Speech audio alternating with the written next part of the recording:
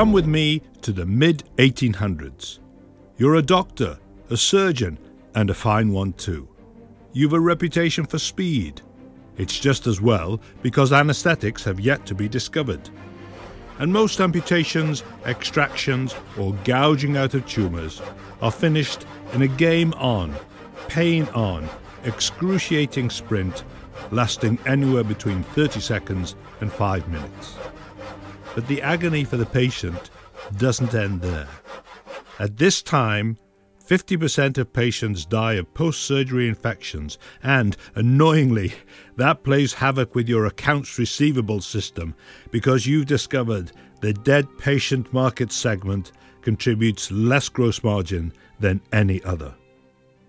Then, one day, into your surgery comes a sales rep offering you the choice of anesthetics or antiseptics.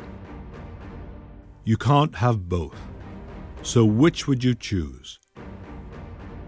Find out what choice most surgeons made and how that answer can help boost your next product or service innovation. Welcome to this episode of Riot Point Radio. On the 16th of October, 1846, Surgeon Henry Bigelow performed the first recorded operations under anaesthetic at Mass General Hospital in Boston.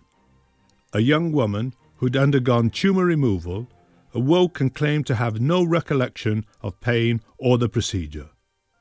In mid-November, Bigelow published his experiences in the Boston Medical Surgical Journal. By mid-December, surgeons in Paris and London were using anaesthetics. By February the following year, anaesthetics were being used in most of the capitals around Europe. By June, you'd find anaesthetics in use around the world, from trial to commonplace in 7 months. Contrast this with antiseptics. In the 1860s, 1 in 2 patients who'd undergone major operations such as fractures and amputations died from sepsis infection. But Joseph Lister, a surgeon in Edinburgh, Scotland, noted that these numbers greatly reduced if a stinging dose of carbolic acid was applied to wounds, surgeons' hands, instruments and swabs. Surgeons were requested to perform operations under an irritating mist of carbolic acid.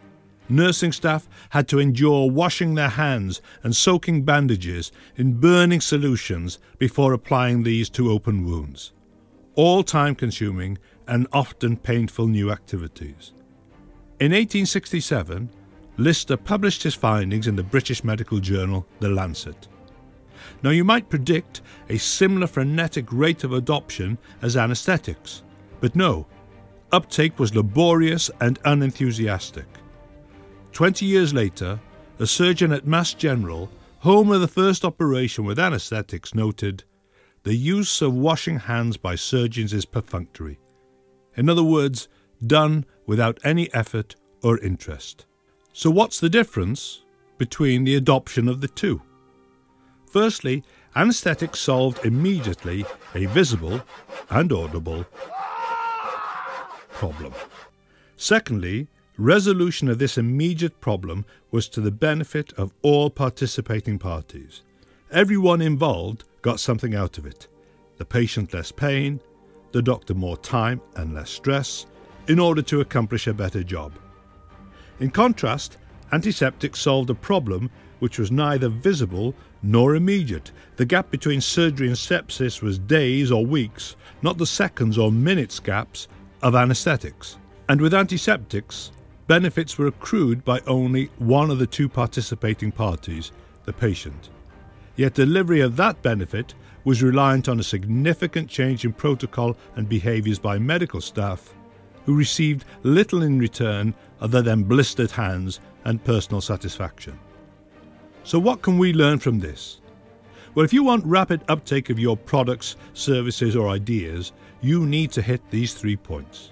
Number 1, solve an observable, and ideally big, problem.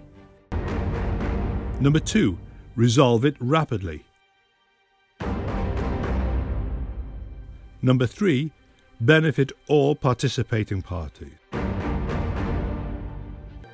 So even if you're solving a huge problem, such as climate change or social responsibility programs, break this down and dig out some visible and immediate wins. Be a little more anesthetic and a little less antiseptic. Finally, a goodbye and a thank you to an outstanding anaesthetist, Dr. Lawrence, who is sadly no longer with us. A kind friend to many and a holder of a great sense of humour. This is for him. Question: how many anaesthetists does it take to change a light bulb? Answer: 10, 9, 8, 7, 6...